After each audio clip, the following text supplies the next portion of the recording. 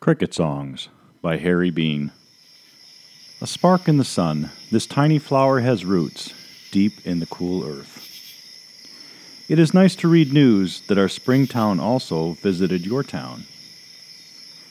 Over the wintry forest, winds howl in a rage with no leaves to blow. Asleep in the sun on the temple's silent bronze bell, a butterfly. All day in gray rain, hollyhocks follow the sun's invisible road. A tree frog trilling softly, the first drop of rain slips down the new leaves. An old silent pond. A frog jumps into the pond. Splash! Silence again. Cicadas buzzing in stillness. Listen. Drilling in the summer sun. Lightning flickering without sound. How far away the night heron cries. Above tides of leaves that drown the earth, a mountain stands aloft, alone. Behind me the moon brushes a shadow of pines lightly on the floor. The red sun sinks low beyond a dead tree clutching an old eagle's nest. The seahawk hunting returns to earth as we dance in smaller circles. Washing my rice hoe, ripples flow away as up fly the piping snipe. A cloud shimmering on the still pool, the fish stirs under the water. A hungry owl hoots and hides in a wayside shrine, so bright is the moon. Of what use are twigs but to sweep up a litter of fallen petals? Beyond the dark trees, lightning flashes on water, bright like a vision. How cool cut hay smells when carried through the farm gate as the sun comes up. An unseen skylark singing above the mountain in a mist of sun. Butterfly, these words from my brush are not flowers, only their shadows. The seed of all song is the farmer's busy hum as he plants his rice. My horse clip-clopping over a field, oh ho, I'm part of the picture. When spring is gone, none will so grumpily grumble as those chirping frogs. A river leaping, tumbling over rocks roars on as the mountain smiles.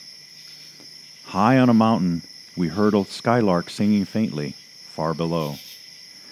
Bent down by a storm, ripe heads of barley bowing narrow my pathway. Wake up, old sleepy butterfly. Come with me on my pilgrimage. Above the ruins of a shrine, a chestnut tree still lifts its candles. Poor crying cricket, perhaps your little husband was caught by our cat. Snow fell until dawn. Now every twig in the grove glitters in sunlight. Well, hello down there, friend snail. When did you arrive in such a hurry? One dream all heroes find to be true. Cool green grass on forgotten tombs. Lightly a new moon brushes a silver haiku on the tips of waves. Hop out of my way, Mr. Toad, and allow me, please, to plant bamboo.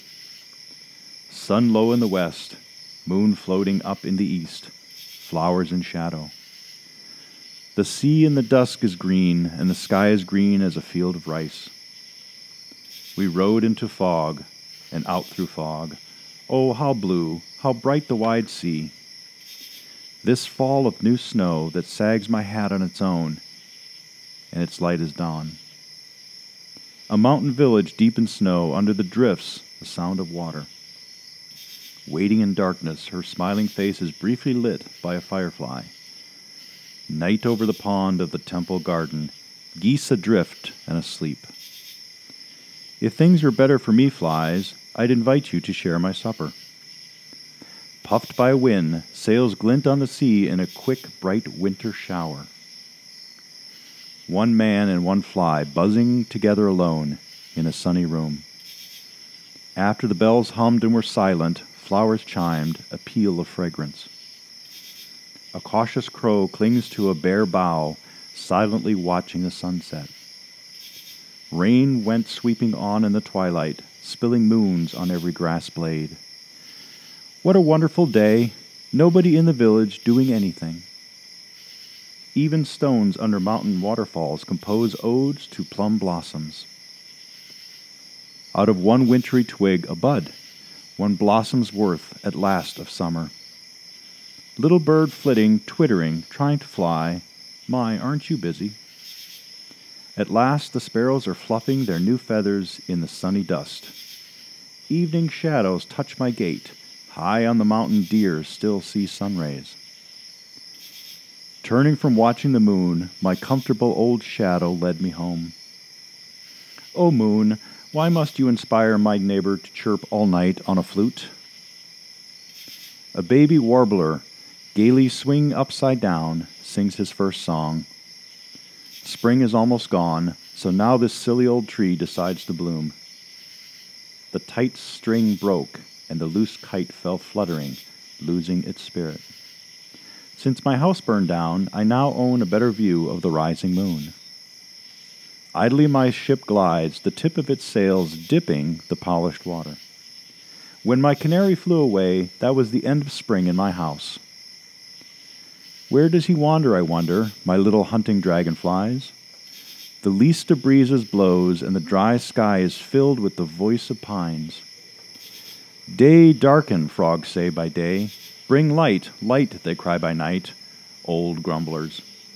Brightly the sun shines briefly between cloud and sea, fading as rain falls. Broken and broken on the sea, the moon so easily mends. Out of the sky, geese come honking in the spring's cold early morning light.